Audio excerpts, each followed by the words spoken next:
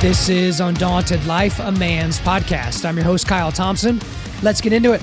All right, guys, today I've got a special guest on the podcast. His name is T.W. Shannon. So he is running to represent the state of Oklahoma as one of its 2 United States senators. So he was one of the top 2 vote getters in the June 29th Republican primary here in the state of Oklahoma. He got 17.5% of the vote. He will be part of a runoff election, which will be held on August the 23rd, so just here in a few weeks, to determine who will represent the Republican Party in the general election on November the 8th of this year.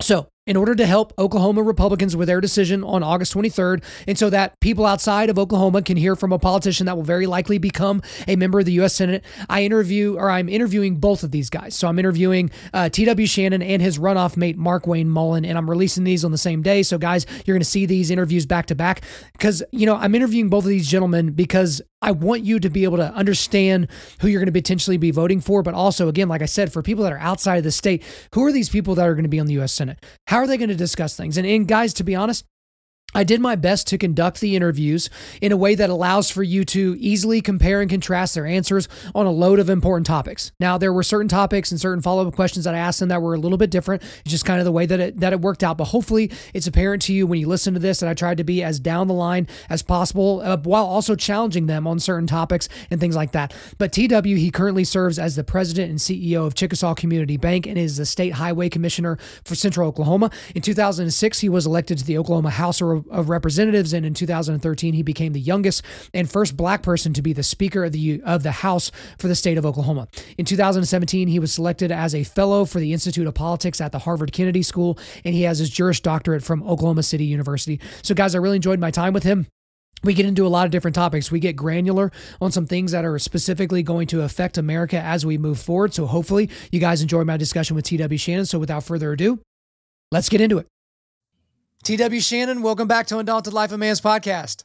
Kyle, man, it is a pleasure to be with you. Thank you. It's been too long. It has been too long, but don't worry, we will remedy that before too long. You've been a little busy here recently, so I guess I can forgive you for that. But we're going to get to know you a little bit in this episode, and obviously you guys know that you've been on the show before, but we've got a lot of things to talk about because you're running for the United States Senate. And the funny thing about the last appearance on my show is I think I asked you about whether or not you'd be going back into politics, and you were like, oh, I don't know. And then here we are. So I guess let's start as generically as we possibly can.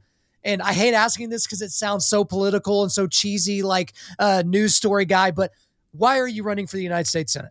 Well, I'll tell you, first of all, thank you for having me. It's a privilege. As you know, I'm a big fan of yours personally and of the podcast. I just appreciate the way that you're standing in the gap in the ministry of how you minister to men. But the reason I'm running for the Senate is because I'm concerned about the direction of our country. I mean, when you listen to the narrative that's coming out of Washington, D.C., that appears to say that America used to be a pretty okay place, and it still is pretty good if you come from a specific zip code or background or heritage. But overall, it's too systemically racist, or it's too far gone relic of the past to be relevant anymore. And it's just not true. America is not the home of systemic racism. America is the home of systemic opportunity. And I'm running for the U.S. Senate because I believe I have a skill set that can remind the country about what made America great, because we talk about that a lot. What made America great? And I certainly want to make it great again. But what made America great were 3 things. It's the Constitution, it's capitalism, and it's Christianity. And I'm running for the U.S. Senate to return to those 3 things. So we're going to dig a whole lot more into all those areas, especially when we get into specific topics. But yeah. I guess for you, for right now, you used to be in politics and then you've been in the private sector. So I guess just generically, what do you think it will be like if you are elected to the United States Senate, leaving the private sector behind and then going back to the world of politics, but this time as a U.S. senator? Because like you even mentioned off air, you age differently when you're in politics. It's just a different ballgame. So from private sector to deep level politics, go. Well, I'll tell you this, when my wife and I, because you mentioned about when we visited before, you were kind and asked me about public office. And honestly, we knew God had another race in us, but I really thought it was going to be much further down the road. My kids are 16 and 13. My wife and I, we've been married 20 years. It'll be 21 years next month. So our marriage will be legal next year. I like to joke and say it'll be of legal age. But, I thought that God's race and plan for us would be 4 or 5 years when our kids are out of the house. I'll be 48, 49. I'm 44 today. But, when the seat came open, when we first saw that it was going to happen, I just sent my wife a little picture of a tweet that I saw. And I thought she was going to email back or text back a guy running and jumping into a lake. But what she texted back stopped me in my tracks, Kyle. She said, babe, you're God's guy. I'm your girl. Let's go. And we've been running hard ever since, man. So the transition from private sector to running a campaign, it has been a challenge in some areas, but I tell you, it's been so rewarding. We're out there every day talking to Oklahomans. We started a 100-city tour in less than 100 days. So we're in 4 or 5 stops a day, and we get to go out and meet what's best about Oklahoma, which is our people. But I can tell you, people are hurting from the Biden administration and from the failed policies of the left, and that's why I'm running for U.S. Senate. Fair enough. So on the June 29th primary, you got 17.5% of the vote. So in first place was the man you'll be doing the runoff election against on August the 23rd. That's Markwayne Mullin, who got 43.6% of the vote. So obviously you knew this question was coming. How do you and your team plan to make up all that ground on Markwayne Mullin? And I mean, I guess just in general, what do you think of Markwayne Mullin? And because it's just kind of one of those things. It's like when you look at the disparity between the two vote getters, you're going to have to literally make some things happen if you're going to like overcome that gap. So give me a sense of what you and your team are doing. Well, first you have to understand, Kyle, that the primary election is a very different election than a runoff election, and the two don't necessarily correlate. In fact, runoffs are a complete restart. And we know this because people like our governor, Kevin Stitt, congressman from the 1st District, Kevin Hern, our lieutenant governor, Matt Pinnell, our corporation commissioner, Dana Murphy, they all came in second in their primary, and they went on to win the runoff. So runoffs are completely different. Are a completely different election. And frankly, when you look at where we are, where we started, being in second place in Oklahoma in a runoff is probably a better place to start, because the truth is the front runner, 57% of the people in the in the primary voted against the front runner in this race. And so we're going after that 57%. We're meeting voters exactly where they are. We're talking to them one-on-one because we know turnout in the runoff is so much. There's such a decrease in turnout that anything can happen, but we're not taking anything for granted. We're well poised. We're having conversations with voters one-on-one. We're raising money, and we're doing everything that needs to be done to be successful in this election because there's too much at stake. I mean, listen, my record as a civil servant and also in the private sector has been one of providing jobs. It's been one when I was in the legislature of reducing taxes, reducing the size of government, limiting government, reducing the tax burden, reducing the debt that Oklahoma owes. That's my record, and that's what I'm running on. So I asked this, and you kind of you didn't skate around. I asked you a loaded question, but you and Markwayne Mullin both seem deeply likable as humans, right? For different reasons, and so it's usually hard whenever it's easier when you can look at somebody and be like, oh, well, that person's dead, or that person sucks on the mic, or that person just really doesn't seem like a nice person that you want to go out and have dinner with. But you both seem very, very likable. So what do you think of Markwayne Mullin as a person? Have you spent much time interacting with him personally, or is he just a guy on the other side of the ticket? God, the thing about Republican primaries, they're tough because they're family fights, right? And right. Often finding areas where you disagree with people, it's tough to do. And the truth is, Markwayne and I, we've been friends for over a decade. I mean, we're personal friends. He's been to my home before. We've broken bread together. We share text messages that would probably, if anybody saw, wouldn't get either one of us elected because we're just good friends and we've hung out together. But the truth is, this is a competition, and I'm not running against anybody. I'm running for a seat. I'm running to be the next United States Senator for Oklahoma because I believe I have a skill set that can go to Washington, D.C. and make a difference. And I think, I have a record of accomplishment to stand on. I'll just tell you a little bit about me because I know you and I know each other, but many people maybe listening don't. My story is pretty simple. I grew up in Western Oklahoma. I'm from Lawton. I had the two parents every kid deserved to have. They raised me in church.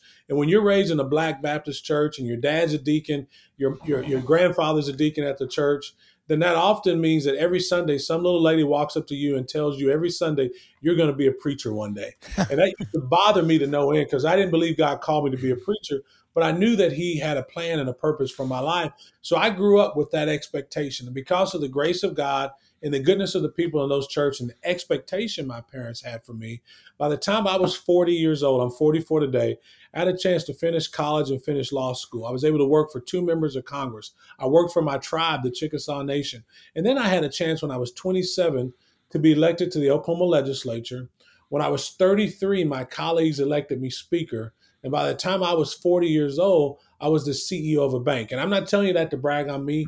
I'm telling you that to brag on the United States of America, because that story only happens in the United States of America. It can't happen anywhere else. And that's why I'm running for the U.S. Senate, because that story has to be perpetuated. And if we continue to send the same people to Washington, D.C. that we have, we're not going to be able to tell that story, because that story won't be able to exist anymore. Well, I want to ask a quick follow-up on that, because again, everywhere you look, whether you're looking on Twitter or you're looking in K through 12 schools, where you're looking on TikTok, there is this narrative that is basically seen as old hat. It's seen as baked into the cake at this point, that there is a structural racism in this country that keeps people like yourself, well, I say like yourself, people that look like you down, and elevate people that look like me, as if by dint of the level of melanin in our skin, that helps us to basically determine all of our steps as we move forward. Now, obviously, I know that you personally, you've been called a lot of names. You've been called some horrifically racist names from white liberals, right? That will look at you, oh, you're an Uncle Tom, or oh, you're a house coon, or any number of things, just the worst things that people could think to say about somebody. Yeah. Do you think it's because of just their own racist ideas, that they feel like you shouldn't be a CEO of a bank because you're black? You shouldn't be able to go to law school and do well because you were black? Like, where does that ideal come from? It's so hard for me, somebody that looks at everybody as if they have the image of God written on them, because they do, and to see them like, oh, there's that black man over there, as opposed to there's TW, right? It just doesn't make sense to me. Yeah. Well, you bring up a good point. I've said it before. America is not the home of systemic racism. It is the home of systemic opportunity. And there is a narrative out there that pretends and purports to put people in the categories. You see, the reason the left likes to do that, Kyle, your question was why? Why do they like to segment us in society? Because the smaller the group of people that you can segment, the easier they are to control. And that's exactly what the left's purpose is. They're all about control. They want to be able to control. And so when they find a TW Shannon, somebody who doesn't fit their narrative, somebody who believes in the value of hard work, who believes that, every person was created in God's image. And because the truth is, here, it goes back to worldview. And you and I have talked about this before. There are only 2 worldviews in the world. You either believe that God created man, or you believe that man created God. And if you believe that God created man like I do, then you believe that every single person you meet was created in his image. And our Constitution, our founding documents reiterate the fact that every person we meet is endowed with certain inalienable rights that cannot be taken from them, not because they're a woman, not because of their sexuality or their gender or their race, but because they're a human being. There aren't that we kind of lost the culture war when we started allowing them to separate us out into different rights. There are only human rights. You have rights because you're a human, not because you're male, not because you're female, not because you're black, not because you're straight or gay, Christian, Muslim. The rights that you possess are because you are a human being, and they are inalienable, and they come from our Creator. I appreciate you getting into that, because don't you just sound so old-fashioned when you describe it that way? But it's just like, this wouldn't have seemed old-fashioned even like 5 years ago or 6 years ago. The Cultural Revolution is taking off at a pace that I can't even wrap my head around. But to kind of get back into the swing of what I wanted to ask you is, this is kind of an easy one, but does it feel like all you have to do to be in the United States Senate is to beat Mark Wayne? Because to a degree, I don't know that it's going to be that much of a battle for you or Mark Wayne to be the second Republican senator to basically go and represent the state of Oklahoma in the United States Senate. Does it feel that way? I know you don't want to put the cart before the horse and start focusing on the general or something like that, but to me, to the outside observer, all you have to do is beat Mark Wayne and you're in. Does it feel that way? Well, we certainly take it one race at a time. I mean, my focus right now is the runoff. It's August 23rd. On my website, TW for Senate, we're talking about how we are the candidate pushing back against the woke agenda. And the reason is because, listen, it's not enough just to be right anymore. And it's not enough just to elect somebody who'll go vote the right way 90% of the time. Because the truth is, conservatives have to go on the offense. That's what we're missing now, Kyle. We have to have conservatives who will go on the offense because we're right on taxes, we're right on life, we're right on defense, we're right on the border. But it's not enough to be right because after you beat the woke Democrats in Congress, then you got to have somebody who can turn around and beat the woke media. Oh, by the way, after you beat the woke media, now you have woke corporations that you have to contend with. Yeah. I'm the only candidate in this race that has a skill set to do that. I've done it in the private sector. I've done it in the public sector, and I'm going to be continuing to do it. But more specifically to your question, there's no question Oklahoma is a solidly red state, and whoever wins the runoff is favored to win the November general election. But I don't take anything for granted. The truth is there's going to be a well-funded former congresswoman who is personal friends with Nancy Pelosi, and there's no doubt that Washington, D.C., whether Democrat or Republican, the swamp takes care of the swamp. And so there will be tons of money. We saw it in the primary election where 3 super PACs from Washington, D.C. were spending money against us. And we know that the swamp takes care of the swamp. Part of me wants you to be elected just so people could people that are on the coast, they're like, wait a minute, Oklahoma elected a black senator, right? Because they just look at us as a bunch of racists, riding around in covered wagons. So part of me just wants that to see their heads explode. But I know you've gotten a lot of very prominent endorsements as a part of this run-up to not only the primary, but then this runoff as well. But one notable endorsement that you didn't get was from former President Donald Trump. He actually endorsed Markwayne Mullin, which is my understanding. And I know that you and Trump are personal friends, that you were, almost part of the Trump administration as one of his cabinet members and all those different things. And so for you, what are your thoughts around that? Why do you think Trump endorsed your opponent and not you? And kind of how does that, I guess, make you feel, even though feelings don't really or shouldn't matter in politics, but how does that feel? Does it feel like maybe you were betrayed a little bit, or, how do you, I guess, overcome that if there is even such a thing? Listen, in politics, you have ups and downs all the time. And first of all, I'm not going to try to jump in the head of Donald Trump and make predictions about what he was thinking when he did that. I will say this, though. Donald Trump isn't always right on endorsements. The truth is he also endorsed Mitt Romney in 2016, and he endorsed him again in 2020. So we know that the president doesn't always get it right on the endorsements. But the truth is, what I've always done and what I've always believed in is the America First agenda. And that doesn't change regardless of personalities. The idea of reducing debt, pushing back against China. Because the real question that people are asking right now, Kyle, is this century going to be American-led, or is it going to be Chinese-led? In order for it to be American-led, we have to have the America First policy. And I certainly have credentials. I'm very proud of the work that I've done in support of the America First agenda. And certainly what my family always taught me, what my mom always taught me, is you do things because you do it out of love. And I did what I did for this country, what I will continue to do, because I love America. And when you do things out of love, you don't do it expecting anything in return. This country and this state have been very, very good to me. And I do believe to whom much is given, much is required. And that's why I'm the biggest advocate you're going to ever find about the America First agenda, regardless of who's the head of that movement. Well, and we're going to get into very specific things about policy here in just a minute. But to even kind of, and this could play off the Trump thing or play off something else, in 2024, obviously everybody thinks in 4-year cycles, which is weird because there's a whole lot of days and a whole lot of hours and a whole lot of minutes in between your general election cycles. Guys, go live your life. Don't worry about who the president is so much. But for me as a Republican, I'm desperately hoping that Donald Trump does not run for president in 2024. I pretty sure he's going to do that. I think that is the only thing that can save the Democratic Party because they've already beaten Donald Trump with a dead candidate. And so who's to say they couldn't beat him with a further dead candidate? And now you've got January 6th, which, people have their own opinions about that. But for me, I personally want him to get out of the way and allow someone else like a Ron DeSantis or a Nikki Haley or a Ted Cruz or somebody else that can come up and represent the Republican Party in 2024. And it's mainly about the direction of America in general, because regardless of what you think about Donald Trump, no one has a neutral opinion on the guy. And so it's in either a desperate love or a desperate hate for that man. So for you particularly, if you had to put your finger on one person or even a group of people that you would want to see run to represent the United States in the Republican Party in the 2024 general election for president, who would it be? Well, I'll say this: I wouldn't get ahead of Donald Trump. He has not announced that he's running for president, but there's certainly, if he doesn't, and even if he does, I think there's going to be a huge slate of really qualified, capable men and women representing the Republican Party, and certainly any one of them. Names that I've heard would be better than Joe Biden or Kamala Harris or certainly Gavin Newsom. But I don't think it's time for us to get ahead and start thinking about 2024.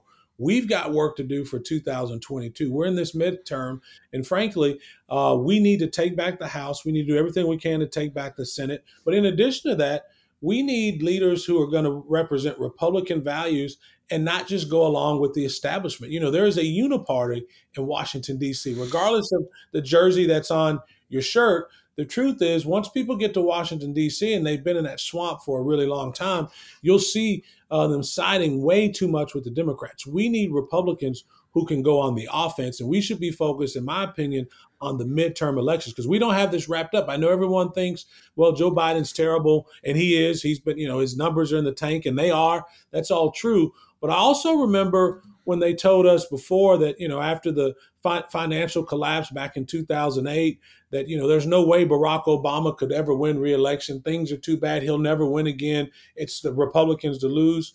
Listen, we have to stay focused on these midterm elections. And for me, I'm laser focused on August 23rd, the state of Oklahoma's next United States Senator, which I believe is going to be T.W. Shannon, because I'm the candidate who has been here fighting for the America First agenda, who has reduced the size of government, who has fought against federal encroachment, and has continued to advocate for a smaller government and less taxes and a smaller tax burden. So what do you think? Because I think it's pretty much a wrap that the Republicans will take over the House. I don't think there's anything that could happen between now and November that would prevent that. I'm not as optimistic about the Senate turning red because there have been some very weak candidates in my estimation that are being ran. Mehmet Oz in Pennsylvania and Herschel Walker in Georgia. Like there are some very, very winnable races seemingly that Republicans have put up just absolutely flummoxing candidates. And I'm just like, how is this person the person? So how do you look at the odds, I guess, of the United States Senate turning over to being red? Yeah, there's no question that this is going to be good Republican environment. I mean, the environment is good for Republicans. I mean, Americans have seen, and they've had a really good taste of socialism under Joe Biden. I don't think they like it very well. Whether you're talking about record inflation, you're talking about the crime crisis, the open border where we have 2.5 million people that came into our country illegally. We've got record number of Chinese fentanyl coming across the border. In fact, we had enough to kill every American 7 times over. We've seen where Chinese fentanyl overdoses has become the number one leading cause of death for young people 18 to 26 years old. More than cancer, more than car wrecks, more than COVID, is Chinese fentanyl. And this is all the responsibility of Joe Biden. Now, having said that, the environment is really good for Republicans to take over both the House and Senate because it is a midterm, and historically, the opposing party from the White House usually does. But I think you're right. Many of our candidates, we have not elected the strongest candidates to win those elections. But it's still early. There's still a lot of time on the clock. And I think there's still a lot of ground to be made. I think you're right. In Georgia, Herschel's got a lot of work that needs to be done. But we've got some other states where I think it's going to be, it's going to come down to the wire, and Republicans are going to have to really step up our game because we're getting outraised in a lot of those states. And we're just seeing a gap between the incumbent oftentimes and certainly a Republican newcomer. So we've got a lot of work to do. I'm hopeful, but I'm very cautious. I'm not nearly as optimistic as maybe some are. Right. So let's spend a little bit more time talking about co-president Biden. I say co-president because he's definitely not running the show. There's somebody else or a group of somebody else's that are helping him around and putting around the White House all day long. But we're not even halfway through Joe Biden's first term as president. Okay. So in my opinion, and in the opinions of tens of millions of Americans at this point, his presidency has been an abject failure on every single level possible. it doesn't even make sense that we're not even 2 years into this thing, and we've seen just this unbelievable degradation of our country overall. So just give us your thoughts on Joe Biden as president and on the administration that he's, I guess, supposedly in charge of. Well, it probably the worst president in American history. I mean, and it's only getting worse, right? I mean, I can't think of one successful achievement that this administration has accomplished. Not one. And they inherited an improving economy. They inherited a vaccine to combat COVID. They inherited so many amazing opportunities that they completely have blown. I mean, but this all started back even during the campaign, Kyle. I mean, you think back to a president that they kept in hiding, that they wouldn't allow to address the American people. We knew something was going on with Joe Biden, but we didn't know exactly how bad it was because they kept it hidden from us. But we should have known. I think it came to light. I think Americans first became aware of how bad things were when we saw him trip up those stairs. And again, anybody can trip. I've tripped before. Yeah. And I'm 6'4", and when I trip and I fall hard. It ain't pretty. I mean, not literally as graceful as maybe he did. But the problem there was, instead of owning up to what happened, the official response from the White House was that there was a strong wind that blew over the president of the United States walking up the steps. Literally, they tried to convince the American people that he was blown up the steps. So it was one of those, don't believe your lying eyes. Yeah. And that's exactly what they've continued to do. They've been unable to level with the American people. And when you have no trust, there is no relationship between the American people and this president. And what this president has done, he has united the American people. He promised unity. And let me tell you, they have united.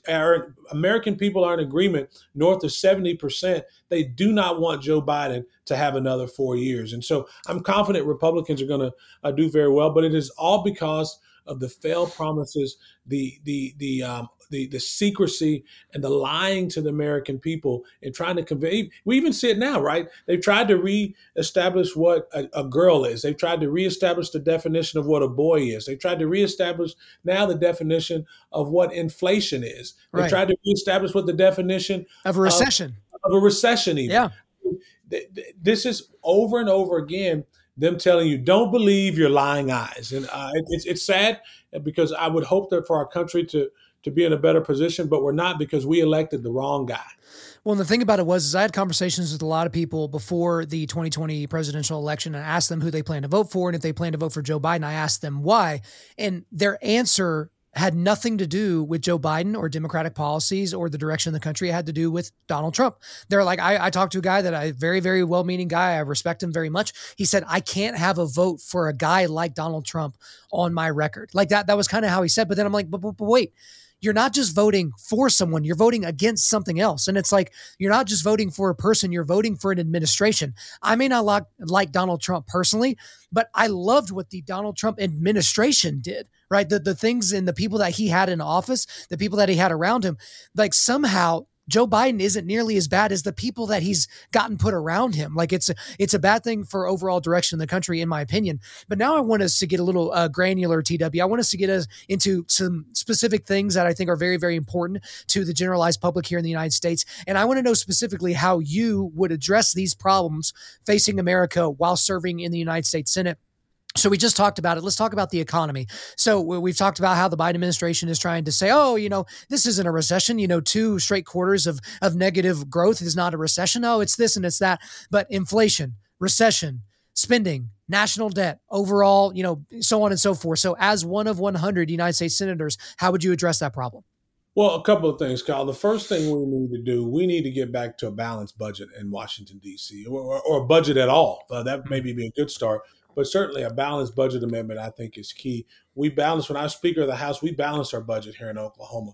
We balance our budget at the bank. There's no way in the world that with the amount of debt that the United States has, that there's no way in the world that they could show me their P&L and that as a banker I would ever finance the United States of America with its fiscal house in shambles as it is. So we need to restore fiscal sanity and stop the spending out of Washington, D.C. But in addition to that, more specifically, as it relates to how do we address inflation, I think it's three things. Number one, we have to we should begin by making the Trump tax cuts permanent. That's the first thing we should do to address inflation. Number two, we need to encourage drilling in the United States of America. We shouldn't only be energy independent, we should be energy dominant. The fact that Joe Biden has recently been seen, fist bumping dictators in the Middle East, begging them for oil instead of coming to Oklahoma and asking our drillers, the guys that drill for oil and gas here in our state,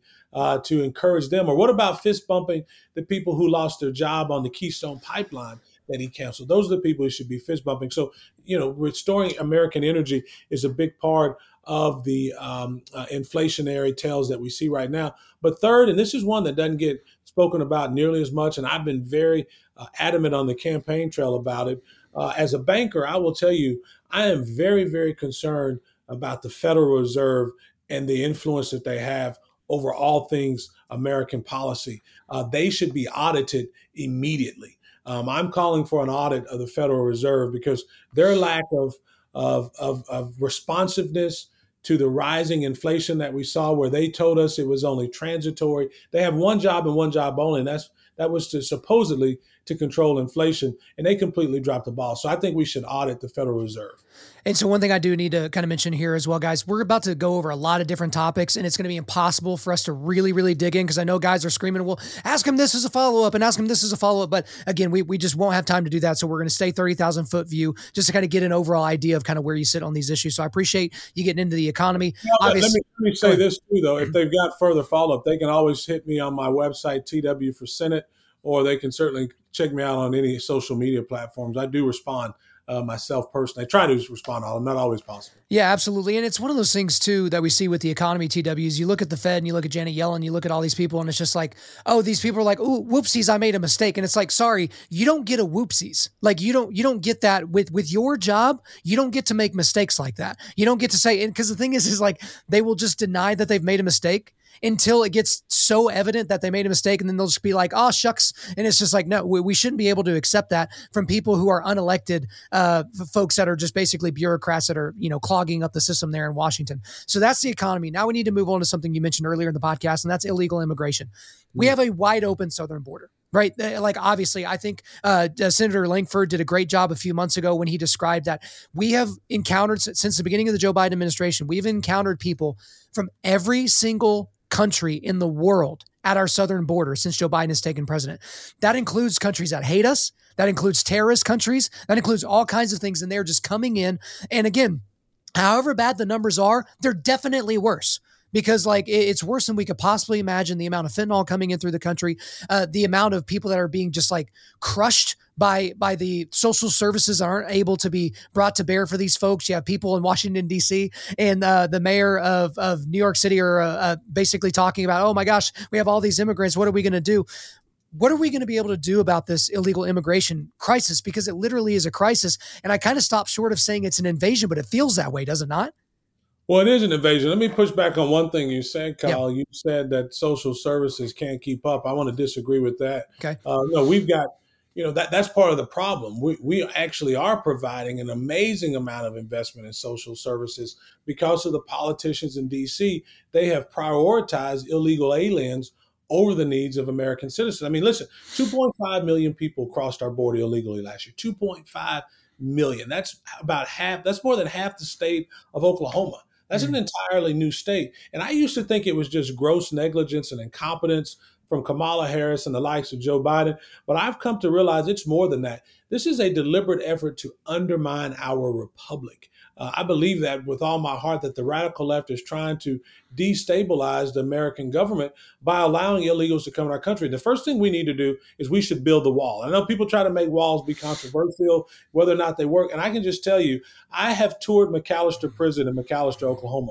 I can assure you, walls do work. They keep people in and they keep people out. The second thing we need to do, we need to secure our border. We need to know who's coming into our country. This is not a matter of immigration. It's not a matter of race like the left likes to portray it. This is a matter of national security. You must know who's coming into your country or you cease to be a country. It is a deliberate attack on American sovereignty. But the third thing that I think we need to do, and I'm the only candidate in this race that's called for this, we should end this notion of birthright citizenship. This idea, we got to go back to the 14th Amendment. The 14th Amendment, which recognizes birthright citizenship, it was never intended for people who broke our laws and entered our country illegally. The 14th Amendment was intended for American slaves that were American, that were in America, primarily located in the South, that their children and their grandchildren would become citizens of the United States, not people that came here and broke our laws illegally. So we should end birthright citizenship and all the other financial incentives in social services, welfare programs that are subsidizing illegal immigrants over the needs of American citizens. Yeah, I'm glad you addressed the race element with this description, because anytime you get into this debate about illegal immigration, you get people that'll say these bumper sticker slogans like people can't be illegal and you just don't want them in our country because they're brown or because they don't look like you. It's like, no, it's like I'm concerned about all the things that we've talked about. I'm concerned about the plight of the generalized American over somebody that's just walking across the border, because if you don't have walls, you don't have a country. If you don't have walls, you don't have a house, right? You talked about it with the prison here. If you don't have walls, you don't have a prison. So it's a very controversial topic, but it's one that's incredibly important to the overall future of this country. And now we need to talk about China. Yeah. So obviously, we've seen a lot of people that think China has now supplanted the United States as the dominant hegemon in public society in the world. You can look at them financially. Now, obviously, you could say that, you could find some metrics that prove that, but it's the difference between a country that is built on liberty and freedom and a country that is built on totalitarianism top down, right? But how do you deal with, as a United States senator, the rise of China, their overall aggressiveness towards America, and their seeming, goal of trying to dominate the entire world? Peace through strength. That's the way you do it, Kyle. I mean, we should be leading the world right now as it relates to containing China. And the president that we have in the White House now has failed to do it. He's incapable or unwilling. I was one of the two reasons I was suspect of Joe Biden from the very beginning as president. Number one, I know about his racist past. I remember Joe Biden and all the comments he made about African-American males and how he led the effort in the 90s for the crime bill where he called African-American males super predators, and during the campaign where he said, if you don't vote for him, you're not black. So I was suspect of him then. And while he was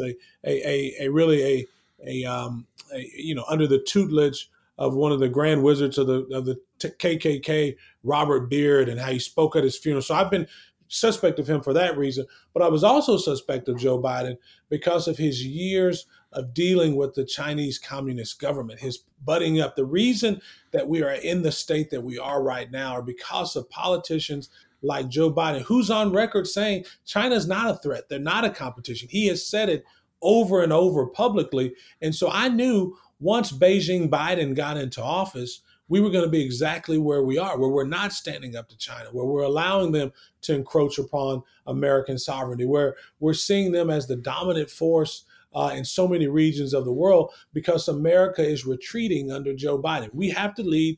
We can not only can we compete with the Chinese, because we certainly can, we can win and beat the Chinese, whether it be through technology. And the reason is because it's not because of our DNA. In America, we're not superior because we have superior DNA. I don't believe in that at all. What I believe is we have a superior value system, and our value is that of liberty over, as you mentioned, totalitarianism. The Chinese, and it all starts because we value human life above everything else. The Chinese as a culture have never valued human life.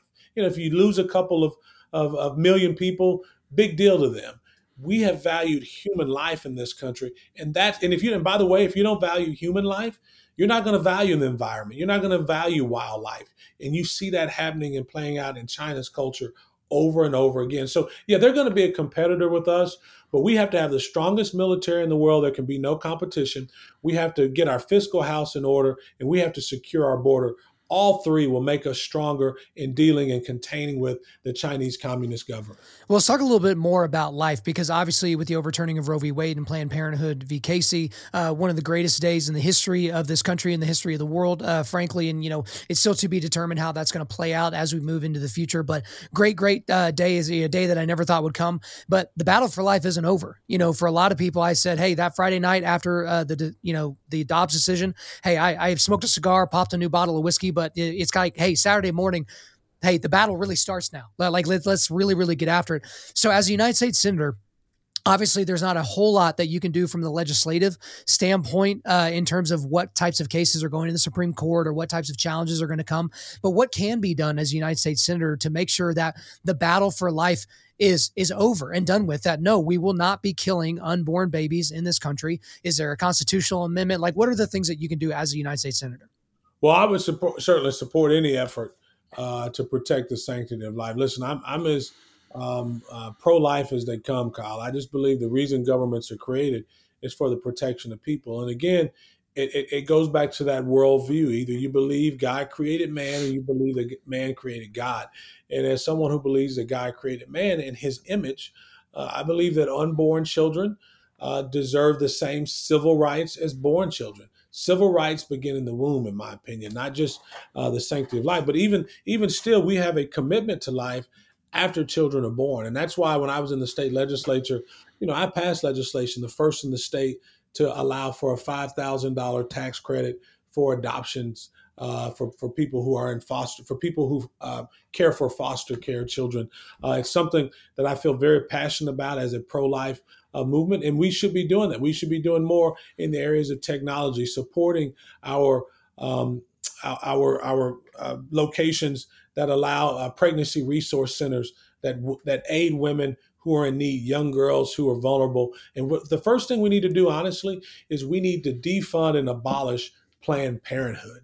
Planned Parenthood is responsible for over 400,000 Black babies killed every single year. They target African American babies. It's a racist organization. Its founder, Margaret Sanger, found the organization for the sole purpose of annihilating the African American race. Weeds of the society, as she referred to Black babies. We should end Planned Parenthood. We should defund it, and we should abolish it. That would do a lot. We send over $500 million worth of government-paid tax funder subsidies to Planned Parenthood, and we know that they're targeting vulnerable women and communities of color, and that should end immediately. All right, now we need to get into the subject of wokeness. So you talked about wokeness. You've pushed back against it several times in this already. We've seen this in K through 12 schools. We've seen it at universities. We've now seen it in places I never thought we'd see it. Big business, big tech, the military. Well, big tech, I guess we could have assumed that was going to happen. Yeah. But how can we push back against, and for you, again, as a United States Senator, how do you push back against something that isn't as tangible as, a water bottle or a pen in your hand? It's an idea. It's like, how do you fight against an ideology? Go. Yeah, well, it stems, again, I don't want to sound like a broken record, but that idea of worldview, again, this secular humanist worldview that has invaded our culture, which says that there are no absolute truths, that the truth is all relative, that frankly, we can, you can have your truth, I can have my truth, and so long as we do no harm, that's all hogwash. There are absolute truths, and we have to go back to what made the country great to start with. And again, it's the core principles of America. It's capitalism, it's Christianity, and it's the Constitution. That's what made this country great. And that's how you push back against wokeness. But also, we have to have leaders, Kyle, who aren't afraid to go into the den of lions and to speak truth to power, who are willing, leaders who are willing to take the fight to the Democrats, because we've ceded too much ground. We've allowed them, we've ceded and allowed teachers' unions to completely usurp our schools. We've allowed our college campuses to be saturated with this, liberal dogma and doctrine, and we just kind of are content with it, and we send our kids and we pray that they turn out okay. We've allowed the media to be corrupted, and certainly when we talk about big tech, we see it, and other corporations. We have to unite. We have to have leaders who will speak truth to power, who aren't afraid to stand up and say enough is enough, and who can push back against that woke agenda. And that's actually why I'm running for the Senate. Having served as the national chair of Black Voices for Trump, that's what we did. We woke up every single day and said, how can we identify where wokeness exists in this country and devise a plan to push against it? Something I've spent my career doing, because I think it is fundamentally unfair to pit Americans as either, the CRT, which teaches the whole premise of you're either the oppressed or you're the oppressor. And I refuse to allow my children to grow up in an America that has that ideology.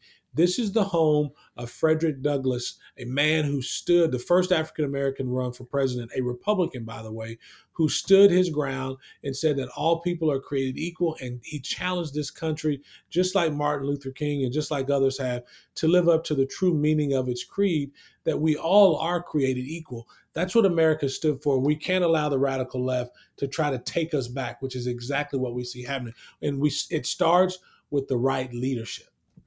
I completely agree with that. We have a tremendous, almost epidemic level lack of leadership in this country right now, seemingly. Now, I know you're hyper focused on August the 23rd and getting to that date and everything like that, but I'm sure you've at least thought about this. So I have to ask, what are you going to do if you lose?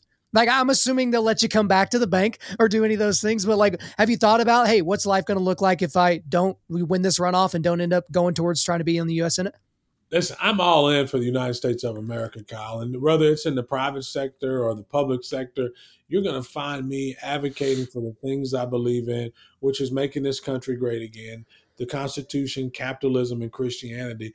And but certainly, my focus right now is on August 23rd, and I just believe to whom much is given, much is required. I don't believe our founders intended for people to go to Washington and to be there forever. That's why I'm a big proponent of term limits. I think that part of the challenge we have now, the reason the swamp is so powerful, is because we've allowed politicians to go there and spend decades there. And just over the last decade, we've seen our national debt, nearly double from 16 trillion to 30 trillion dollars in less than 10 years. That means that every American child born, I know you've got a young family, every child born in this country inherited $122,000 worth of national debt because of the politicians in Washington, D.C. Scripture says we should leave our children and grandchildren an inheritance, not strap them with endless debt. And so I haven't thought, about what's after August 23rd, because my entire focus is how do we leave a better America than the America that was handed to me, because that's what stewardship is about. And that's what my focus is. I've got a work ethic. I know how to earn a living for my family. I know how to go out and work in the private sector. I've done it a number of times. And the only reason I do public service, I got to be honest, there's no ego in it for me. When I was Speaker of the House, Kyle, one of the interesting things you get to do as Speaker, you have to go out and recruit people to run. Mm-hmm. And what I came to find out is people run for one of two reasons. They either want to do something or they want to be something. I don't have anything that I want to be. This country's been great to me, but what I do want to make sure that I'm doing is using my gifts and talents to do everything I can to save America, because I do think we're just a couple elections away from a complete socialist takeover, and I refuse to be the generation that allows this country to go down on my watch. Not on my watch. Well, I appreciate the sentiment there, and something that's come out throughout a lot of your answers in this interview is your Christian faith. I mean, your Christian faith is not just front and center in your life, it's front and center in this campaign. So tell us why that specifically is so important to you in the job that you're applying to be, which is a United States Senator.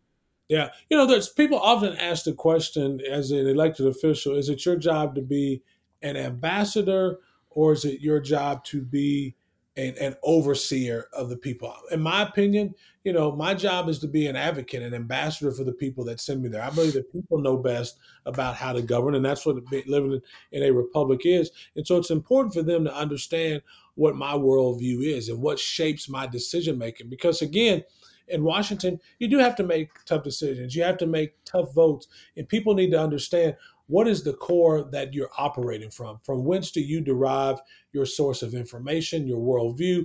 How do you make your decisions when the chips are down and things are important? And it's important for them to understand the Judeo-Christian heritage and belief. That is the system from which I operate. Sure, there are other great systems too, I'm sure, but I don't know about those. This is the system that I know. This is the system that has worked for me. And frankly, it's the same system that built the greatest country the world has ever seen. And so I don't throw my Christian faith around as a person. I mean, listen, there's not a greater example of God's saving grace than T.W. Shannon. I mean, he has been very, very good to me. And the only reason I get to do what I do is not because of anything I've done to earn it. It is all because of unmerited favor. But I do believe to whom much is given, much is required. And I believe I've got a skill set that can go to Washington, D.C., that can speak truth to power and push back against this radical liberal agenda that is not only threatening the that not only threatening the economy of America, not only threatening the long-term viability of America, but it's threatening even the safety and the identity of America. That's why I'm running. I absolutely appreciate that. I appreciate you going in all that detail. Now, the last time you were on the show, we did a little segment towards the end that I'm sure you're familiar with. It was the "What would you say to someone that said" segment. Now, this is our lightning round. So what I'm going to do with you, and I know you're good at this because you do the hits on Fox News and different things like that. But I'm going to say, what would you say to someone that said? They're not nearly as tough as you are, Kyle. Because I actually asked. I don't have anyone in my earpiece telling me to say this or say that. It's just coming from my own brain. So I'm going to just fill in the blank. And here's the deal: every single one of these that I do, you get a maximum of 30 seconds to give your response, no matter what the topic is. So you up for it? I'm in. All right, let's do it. Let's get the first one here. What would you say to someone that said, "I hate the USA"? Move. Fair enough. Let's keep this one going. What would you say to someone that said, "All Republicans are racist"? Wrong. This country is not the home of systemic racism. It's the home of systemic opportunity. And people who try to put us in that category, their sole goal is to control you. Don't fall for that narrative. That is a harmful narrative to people. Yes, racism is real. Racism is a sin. It comes from the same place that abortion comes from the pits of hell. And sin can only be dealt with by the church and by a savior. It cannot be dealt with by government. We've come a long way in this country. We've got a long way to go. But America is the home of systemic opportunity, not systemic racism. All right, next rapid fire question here. What would you say to someone that said, "There's no way I could ever support Donald Trump for president"? Well, I'll say this. Look at the alternative. Look at what we face with Joe Biden. I mean, the narrative that was presented to the American people in 2020 was you're either for socialism or you're for racism. And I don't believe in those two categories. I don't believe that those are I don't believe in that premise. The truth is, you have to look at candidates and look at their accomplishments. And I will put the America First agenda, the economy under Donald Trump, the treaties we saw in the Middle East, the movement toward American energy, the policies are sound. And I would say judge people based on the policies that they produce and nothing else. All right, next one here. What would you say to someone that said, "I do not think T.W. Shannon will be a good senator"? Well, I would say stay home on August 23rd. You don't need to go to the poll. No. Honestly, listen, T.W. Shannon is not a perfect man. There are certainly mistakes that I've made. There's certainly challenges that I present. I don't pretend to have all the answers, but I will tell you this. Nobody's going to get up early and work harder and be more honest about what it means to be a United States Senator from Oklahoma. My gifting, my skill set, it's not only going out and telling you what's wrong with the country, but it's finding solutions and going a step further, finding other people and building coalitions to move things forward. I've done it in the private sector, and I've certainly done it in my public life too. And that's why I'm running for the Senate, because I think I've got a skill set to do that like nobody else in the race. All right, next one here. What would you say to someone that said, "We should keep God out of politics"? Well, I will say that is not what the founding fathers intended. I mean, the founding fathers knew that, this country was built on Christianity. Now, I don't want the government subscribing what our faith should be. Liberty certainly presents the fact that people who have a worldview that is shaped by Christian, Judeo-Christian heritage, they should not be excluded from the public square. We allow everything else in our public square. We have to make room for Christianity because it is under attack. It is under attack specifically like no other religion and like no other worldview. And so it should be protected, but it should not be forced down anybody's throat because A, that's not Christianity, and B, that's not what America's about. It's about liberty, but we should not shun Christianity from the public square or from government. People who are Christians should be able to exercise their worldview just like everybody else. All right, just a few more here. What would you say to someone that said, "I'm a lifelong Democrat, but I'm fed up with what's happening in my country"? Welcome to the party. The water's warm. Let's go. The truth is, Joe Biden has been terrific for the Republican Party because people have seen that this is not your grandfather's Democrat Party. I mean, this radical socialist agenda with these Marxist ideas where they're pitting Americans against Americans, where they're making America the evil of the world, where government has the solution to every single thing. And every answer is, let's spend more money and get more taxes from people. That is a losing ideology. And by the way, if you care about poor people, then you should embrace capitalism because it's the only system that's ever moved people from generational poverty into the middle class. That is absolutely true. Two more left here. What would you say to someone that said the United States' place as the dominant world power will soon be at an end? Never give up on America, Kyle. I mean, there have been people predicting America's downfall for a really long time. And the reason that America has been what Ronald Reagan describes as a city on a shining hill is because of the value system that we have. The idea that every person that you meet was created equally, endowed with certain inalienable rights. That is a fundamental core belief that we can't lose focus of. But if we don't send the right people to Washington, D.C., it is possible for America to lose its way. Abe Lincoln talked about the latest American. There would never be a last American. And I believe that too. But if we're not careful, if we continue to send the same people to Washington that we've been sending, we are going to see a decline in America because that's exactly what the liberal leftists are trying to achieve. And we've had too many Republicans in Washington, D.C. for decades allowing it to happen. All right. What would you say to someone that said, Markwayne Mullin has my vote? Well, I would say check our record. I want to earn your vote. Any person who knows me knows that I'm a Christian, I'm a capitalist, I'm a conservative. I have a record of fighting for limited government. I have a record of reducing debt, not raising debt. I have a record of supporting the border, not voting against the border. I have a record of obeying. I'm a big supporter of term limits. I believe that, you shouldn't spend, decade after decade in Washington, D.C., which should be a citizen legislature. So I would say check the record of the candidates and then decide who you like. Well, we've covered a lot of ground in this particular interview, but I know we live in a culture that likes things to be distilled down to make them in bite-sized little quantities. So I guess my final question of the day, and this is the big question, this is the ultimate question. On August the 23rd, why should Okies vote for you over Markwayne Mullin? Our country's in trouble right now, Kyle. I mean, when you think about where we are with record inflation right now, we've got we're on the verge of a recession. Some would even argue a depression is on the horizon. I mean, we see our country being embarrassed before us on the global stage, and we see people making decisions between whether to fill up their tank, buy medication, or buy groceries. We have a president who's literally shipping in humanitarian aid because we don't have enough baby formula to feed our own children. That didn't happen overnight. That is a direct result, but because of Joe Biden and the Republicans in Washington, D.C., who've allowed it to happen. I'm running for the United States Senate because I have a record, not only in the public sector, but also in the private sector, of fighting for job creation, fighting for limited government, and knowing that this is still America. America is still the world's last best hope. And if you ever doubt that, give me just a little time.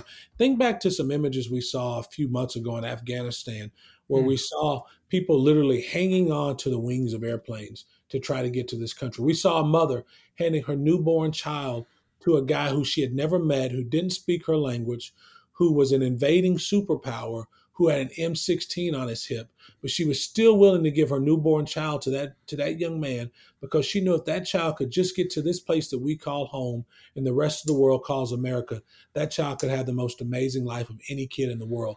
That's why I'm running for the United States Senate, because we've got to keep it that way. I believe that to whom much is given, much is required. And this state and this country have been very good to me. And I would ask for your vote on August 23rd to be the next United States Senator from Oklahoma.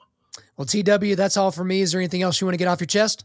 That's it. Thank you for being my friend, Kyle. I appreciate your ministry, appreciate your listeners. And my website is TW for Senate. Please check us out. That'll be in the show notes. TW Shannon, thank you for coming on Undaunted Life, a Man's podcast. Thanks, my friend. There you go, guys. I hope you enjoyed our time with U.S. Senate candidate T.W. Shannon. But before we let you go, we are going to do a quick resilience boost. At Undaunted Life, our mission is equipping men to push back darkness with content that forges spiritual, mental, and physical resilience. So the only link I've got for you today is a link to the TW for Senate website. So guys, if you're an Oklahoma Republican, make sure you go out and make your voice heard on August the 23rd. Okay? Thank you so much for listening to the show. We do appreciate it. Wherever you're listening to this, please subscribe, rate, and leave us a positive 5-star review. If you want me to come speak live at your event or on your podcast, just shoot me an email to info@undaunted.com. undaunted.life. That's INFO at undaunted.life. Follow us on Instagram and like us on Facebook, and check out our website for everything else, including how to donate to keep more content like this coming your way. Just go to www.undaunted.life. And as always, we want to thank the band August Burns Red for allowing us to use their music for our content. The music on this podcast is their song Cutting the Ties, which is off their 10th anniversary re-recording of their album Leveler. The links are in the description. I'm your host, Kyle Thompson. Remember, keep pushing back darkness, keep forging spiritual, mental, and physical resilience, keep seeking the Lion of Judah.